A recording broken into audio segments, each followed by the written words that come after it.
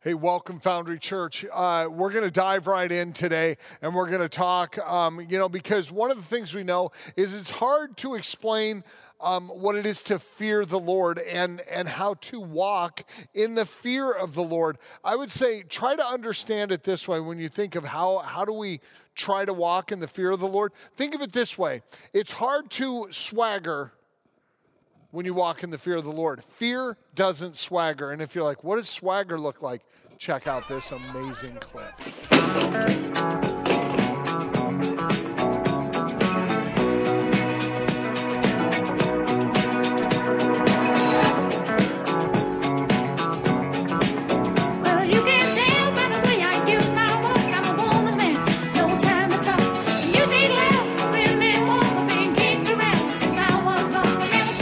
Swagger, or when you strut, you're confident in you. When you have those things, you're confident in you. But Jesus feared the Lord. And so we know that we can learn how to walk with the Lord based on how Jesus did it. We want to watch and look, how did Jesus fear the Lord in real situations? I think the best way to look at this is to take a look at Matthew chapter 4, verses 1 to 11, and let that be kind of the background and the template for what it looks like to walk with the Lord and walk in the fear of the Lord. It says this in Matthew 4, 1 to 11. And you'll notice the words on the screen. This is a scripture I memorized a long time ago, so sometimes I transpose a word here and there. I'm dyslexic. Go easy on me. So if the words are a little different at times, I apologize. But I did want to read those. I want you to hear these kind of as a story. Now Jesus was led, after he was baptized, he was led by the Spirit into the wilderness where he did not eat anything for 40 days. At the end of those 40 days, he was hungry. And the tempter, Satan, came to him, and he said to him, "If you are the Son of God, tell these stones to become bread." And Jesus replied, "It is written, man doesn't live by bread alone, but by every word that comes from the mouth of God." Then the devil took him to the holy city and had him stand on the pinnacle of the temple. And he said to him, "If you are the Son of God, jump. For it is written that he will command his angels concerning you, that they will bear you up, and you won't even strike your foot against a stone when you land." And Jesus replied, "It is written, do not put the Lord your God to the test." And then Satan walked him to the top of a hill. And in an instant he showed him all the kingdoms of the world in all their wealth and splendor. And he said, "All these things I will give to you, if only you will bow down and worship me." And Jesus replied to him, "It is written, worship the Lord your God and serve him only." "Away from me," he said. And Satan departed from him, and the angels came and attended to Jesus. When we look at that and see that Jesus walked in the fear of the Lord, what we want to do is take a look in this second section of our book, of our study in Proverbs, and realize that we're going to learn about our personal relationship or walk with our Heavenly Father. We're going to learn how to relate to the Lord, how to walk in the fear of God. And I'm going to take 3 verses today out of that wisdom book that you have that is written out of the book of Proverbs. We're going to take 3 Proverbs today, and we're going to look at those, and we're going to understand a little bit more of how Jesus modeled walking in the fear of the Lord. How did he model these truths? What example did he give us? Please don't miss that Jesus dismissed the tempter, Satan, by quoting back to him the Word of God. He used the Word of God to deflect the temptations, which were very real, from him. And the verses that Jesus used, we're going to look at it. So what I would like to do today is recognize that for Jesus Christ, in his moment of temptation, the thing he had that weighed the most in that temptation was the simple fact that he knew the scriptures. He knew the law and the prophets, the Old Testament. He knew them. He had cherished them and learned them. And when the temptation came, he spoke those back. They were part of his story. They were part of his genealogical story. He was part of the people of Israel. He knew God's plan based on what he had learned from Scripture as a little boy. And these words were important to him and deeply personal. Church, being in the Word of God, knowing the stories, knowing the verses, really, really matters. It's an important thing that we sift our life through the Word of God, that the Word of God is what we sift our life through. And we know that this is of utmost importance. Why? Because Jesus did it. Jesus sifted that temptation through the Word of God. He sifted it through the Word of God. So today, the teaching rhythm is going to be kind of interesting. What we're going to do is we are going to look at one of the Proverbs about fearing the Lord. Then we're going to kind of put a lens over it and look at it through the story in Matthew. And then we're going to take kind of a trifocal. Yeah, not a bifocal. We went trifocal today. A trifocal, another filter, and we're going to look at it from the Deuteronomic, the book of Deuteronomy, from that scripture that Jesus quoted. So proverb, the gospel story with Jesus, and then the story that Jesus was quoting scripture from. And we're going to take a look at that, and we're going to jump in, starting with this proverb. Proverb number 1 for today. Proverbs 9, verse 10 says this: "The fear of the Lord is the beginning of wisdom, and knowledge of the Holy One is understanding." So, how was Jesus tempted first? How was Jesus first tempted? Jesus was really hungry, and Satan came and played at a very real moment of weakness. Like if I hadn't eaten for 2 days, I'd pretty much eat anything off a flip-flop. Maybe even in a bathroom. I would be hungry, right? But it had been 40 days. Jesus was famished. He was hungry. He was human. He felt that hunger and that need. And we all have weaknesses. Remember, it's not a sin to be tempted. It's a sin when we give in to the temptation. And what did Jesus do that walked in the fear of the Lord? He did not let his body and his real desire for food rule his actions. He didn't let his body that had real weakness and need rule his actions. He replied to Satan, "Man doesn't live by bread alone, but he lives by every word that comes from the mouth of God." Well, if Jesus said, "It is written," where is it written? Deuteronomy chapter 8. Okay, so you have Genesis, Exodus, Leviticus, Deuteronomy. Okay, right there. Numbers, I totally messed up. Let's do that again. Genesis, Exodus, Leviticus, Numbers, Deuteronomy. So the 5th book. Man, why did I have to mess that up? But we're going to keep it in there because that's just me being me. But you have the 5th book in the Pentateuch, the first 5 books. And what Jesus did is he pulled from the story in Deuteronomy chapter 8. And this is a fascinating story. But he used the word of God to deflect the enemy's very real temptation. But there is so much more to that verse than what Jesus just quoted. So let's learn about what happened in the wilderness. And maybe you're visiting here or watching and you're like, where are we going? Here's the cool thing. Jesus is quoting a scripture that is deep in his family history, thousands of years old. It was when Moses had led the children of Israel out of slavery in Egypt into the wilderness, and God had parted the Red Sea. They had crossed it, and they were out in the middle of the wilderness, and they were going through there, and here is what we see. Moses, who is leading, again, thousands of years before Jesus, but he's a blood relative to them. Moses is leading the people of God, and he says this to them: "Remember how the Lord your God led you all the way in the wilderness these 40 years. Super important. How many days had Jesus been alone in the wilderness fasting? 40 days. So that numerology is kind of in there. It's saying it's significant. There's something related in that. And it says this: he set you there to humble you and to test you and to find out what was in your heart. Oh, we are super seeing that's God's sifting Christ. He is sifting his life in the story of Scripture. And he wanted to know what was in their heart. In Deuteronomy, it says that. And it says, whether or not you would keep his commandments.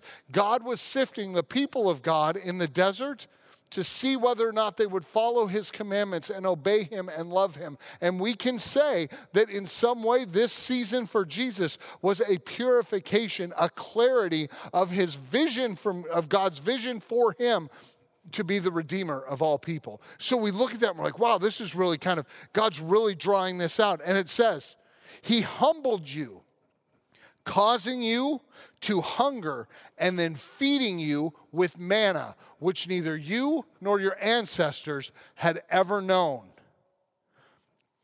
Get this. And he did it to teach you that man doesn't live by bread alone, but by every word that comes from the mouth of God.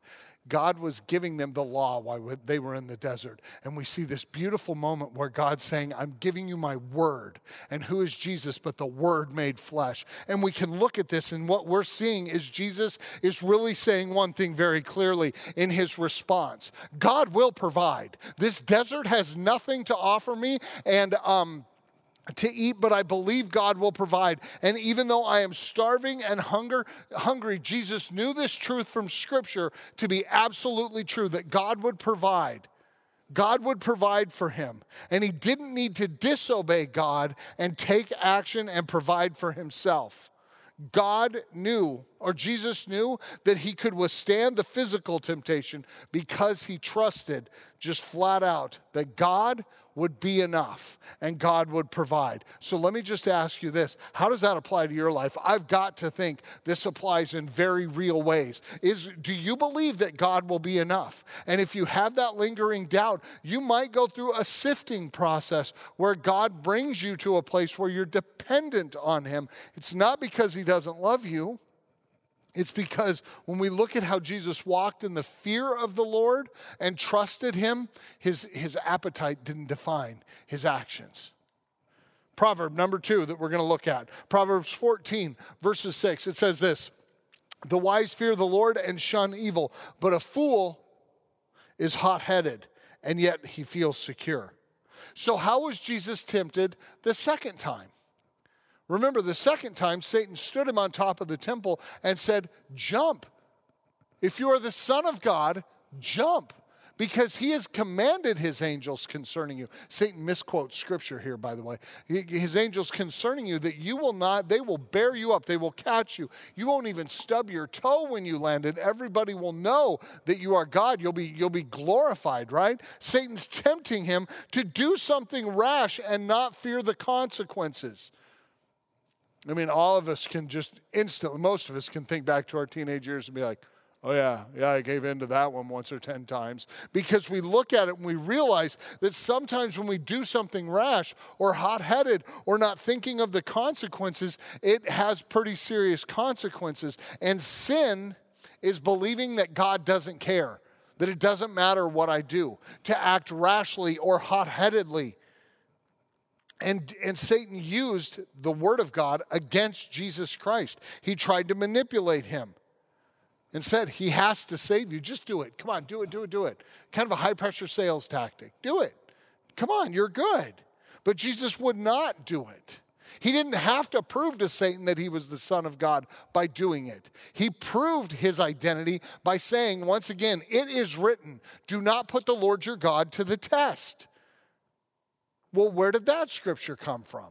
Once again, we find ourselves in the 5th, not 4th book of the Bible, Deuteronomy chapter 6. It's the story of Massah. And here's what happens. The Israelite community had set off. They were following Moses.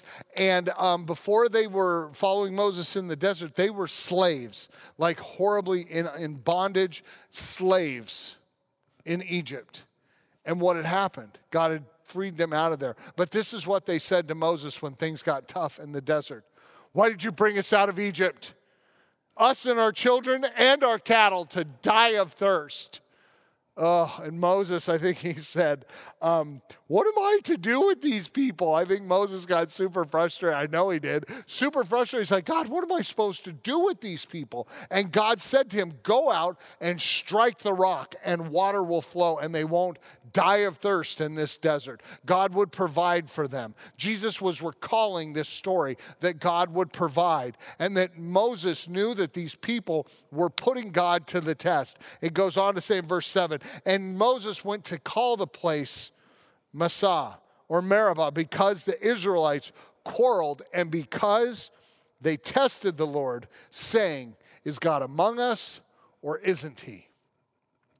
When we do something that tests the Lord, when we are hot-headed and feel secure, well, let's just be honest. The people in Israel in Deuteronomy, they acted rashly. They acted hot-headed. They were angry. They were frustrated. And they dared to question God's character. They questioned God's character. Is he here or isn't he here? Kind of throw their arms up like, is he with us or not? Literally, these people had walked across the Red Sea on dry ground. They had seen the hand of God.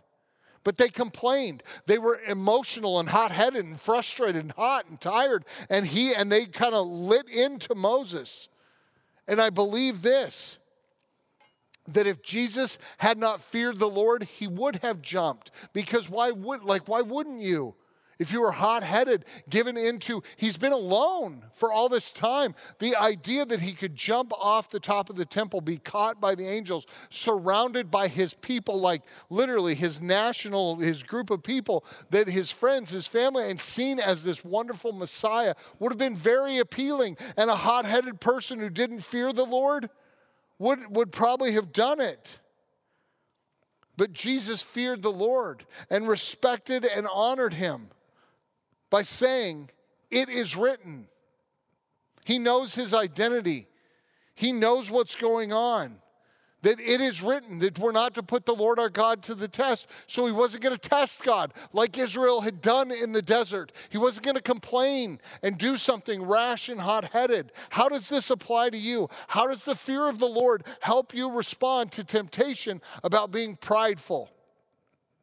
About being like someone who says, I did this on my own. I pulled myself up. Or being prideful and shouting at God when things don't go well. How dare you let this happen, God? Shaking your fist at him because you don't like what's happening and saying, why have you left me here? Why did you do this? Sometimes it's not for us to know. And we go through brutally hard seasons where our hearts are broken and our lives are wrecked. And we think, oh my goodness, I feel so alone. But I will tell you this, don't ever put the character of God to the test. He says he will never leave you. He will never let you go.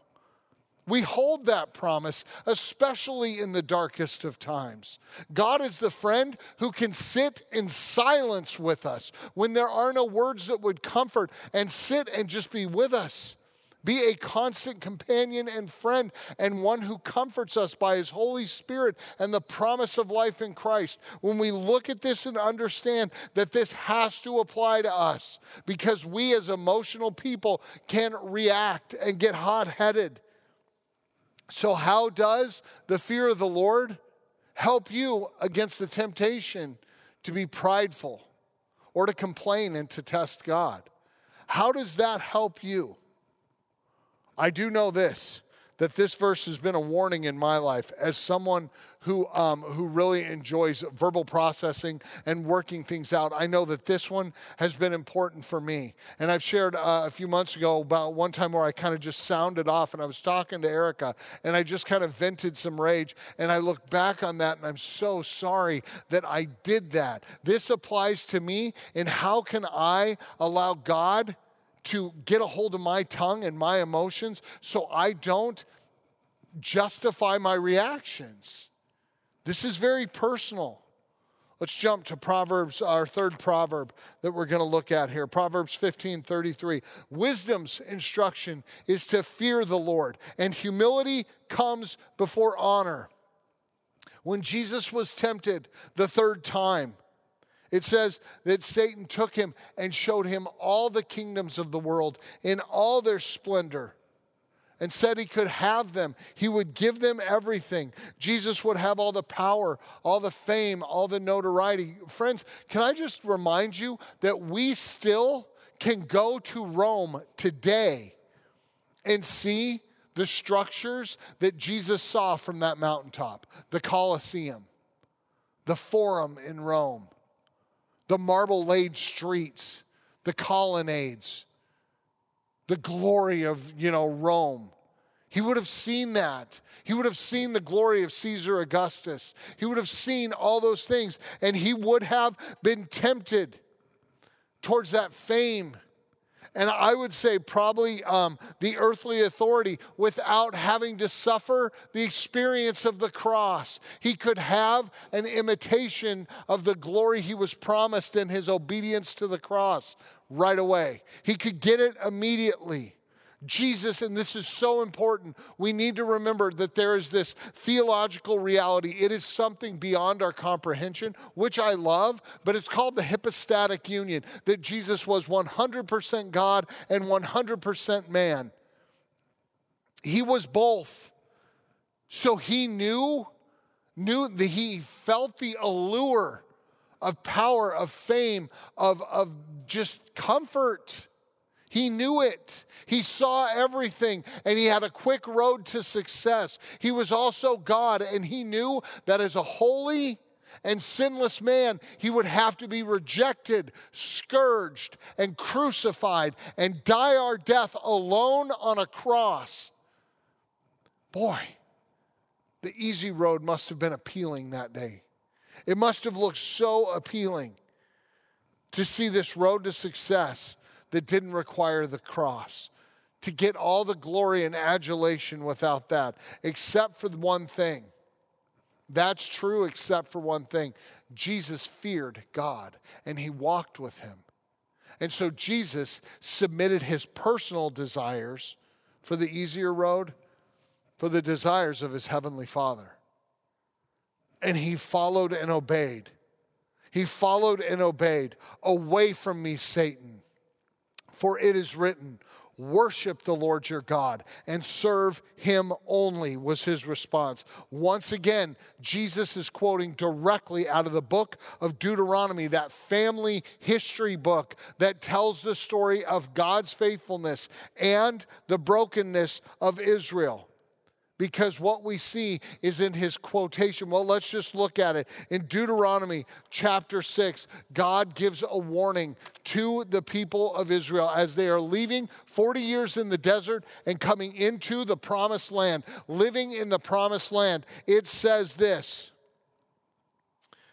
when the Lord your God brings you there and you are filled with all kinds of good things, you are eating from vineyards you didn't plant, drinking from cisterns you didn't dig, when you are eating and tending to the olive groves and pressing the wine that you didn't tend and farm, when you are doing these things and you've been given all these good things, be careful that you don't forget the Lord your God who brought you out of Egypt, the land of slavery. Don't forget God when you get to a good place. And church, I think that has to ring in our ears, because I think this more than anything is the crisis of our day and age in the church. We live a comfortable life in many ways. Much of who we are isn't interrupted by hardship like it was in this day. We live a comfortable life. And I think this warning should echo in our ears, because when Jesus said, worship the Lord your God and serve him only, what it's saying is by actively worshiping, we remember who he is. And God's call to Israel was, don't forget me when things get good. You're going to want to forget that I am the God who led you out of Egypt and brought you to this land, but don't forget me, because he knows the minute we forget him, we fall into every manner of evil and sin. What God is saying in Christ Jesus and in the book of Deuteronomy is this: don't forget me, worship me, stay close to me, walk in fear of me. Why does he say that? Because he knows our nature is to drift and to stray. And when we drift and when we stray, we recognize that we don't fear the Lord anymore. Jesus feared the Lord. He would not bring honor to himself. Jesus knew that temptation can come in forms like hunger, in forms of religious prestige, and in the form of profound success. He knows that temptation. And our hearts, like his, must be determined to worship the Lord only, to stay in the rhythm of worshiping the Lord, because there are so many other offers of easy success or whatever feels like success. There's so many ways, to get rich or die trying, to get yours, to go out and make a name for yourself. There's so many ways, but here's the problem, church. When we go out and do that and we forget to worship the Lord our God and serve him only, when we forget that he is the God who has brought us into a wonderful and good land and he has blessed our lives and he has done so much for us, and we forget him, we fall into sin and we justify it. And Jesus made no such justification. So when success does come, it comes from God. And we must be careful to fear him and to hold even our success in a very open posture, because our success is from him. And we can get really secure in the blessings he gives us and forget that our true security lies only in the one who blessed us, not in the blessings. This earth will burn and everything in it, but you and I are eternal. And the blessing that we have is in Christ Jesus, that we are forgiven of our sin, that we are made new. How do we walk in the fear of the Lord? We remember that he is the only thing we worship. He is number one in our hearts. He is God high and lifted up. We cannot forget to worship the Lord our God only. Why? Because we, like the people of Israel, are so quick to turn away when things get easy. So let me ask, how does this apply to you? How does the fear of the Lord help you respond to the temptation for more power, more fame, or more money? This is a terrible way to say it. How does that work in your life? How is this going to apply to you? Because I guarantee you, like me, feel a sense of conviction that the comfort has gotten a little easy and maybe we've drifted from the one thing that matters most, the one thing that walking in the fear of the Lord compels us to do. When you see God as he is, you walk in an attitude of worship, in adoration of who he is, not of what he's provided.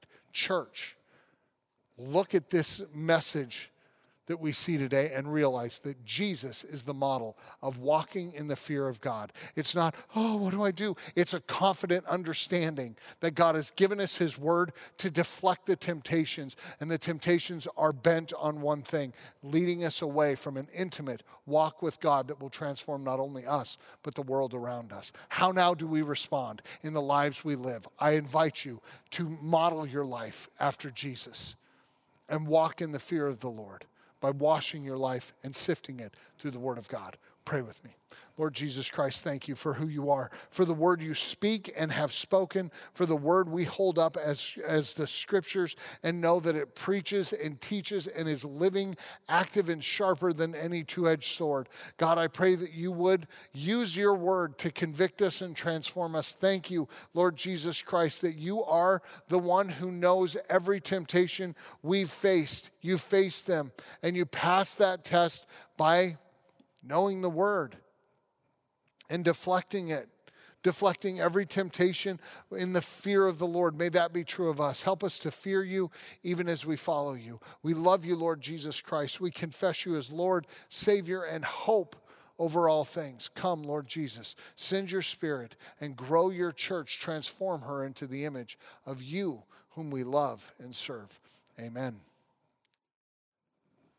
We've said it so many times in this church, but it's because we know it to be true. Sin is not what you do, it's who you are apart from Christ. Your nature is sinful, and my nature is sinful. And that's not hopeful at all, except for the fact that Jesus Christ has given us his righteousness. And I invite you today, I invite you to remember that the one who gave us his righteousness, that we are righteous in the eyes of God. We are made right and we are in a relationship with our Heavenly Father. The one who did that, Jesus Christ, he modeled for us a life that lives in fearful but yet very strong anticipation of the kingdom of God coming near.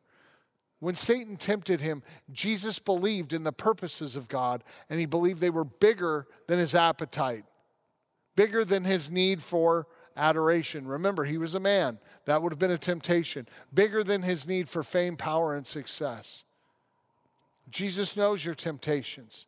So in the power of Christ, we are invited to remember the one who did it first and to live like him. So I invite you, sift your life through this word.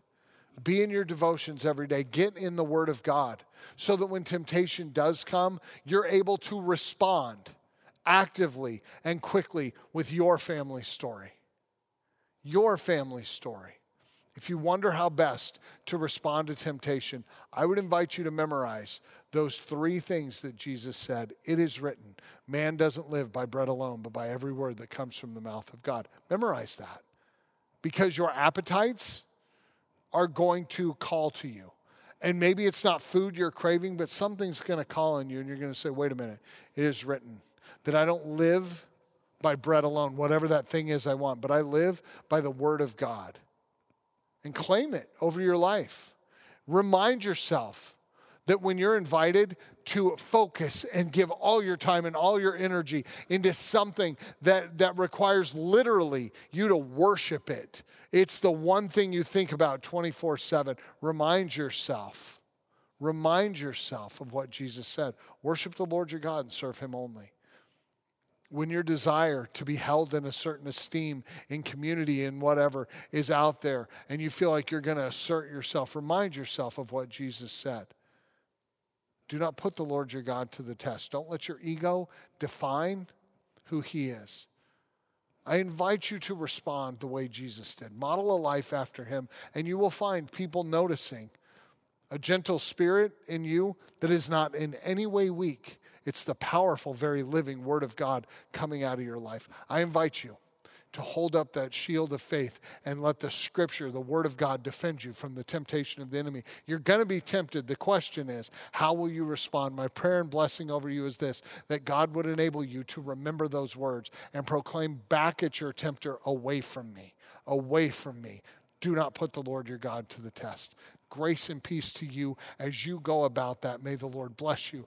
May the Lord keep you. May the Lord cause his face to shine upon you and be gracious to you. May the Lord turn his face towards you, give you his peace. In the name of the Father, Son, and Holy Spirit, it is time for the church to, I think you're in a building, but you don't have to leave it. You just are dismissed. Grace and peace, friends.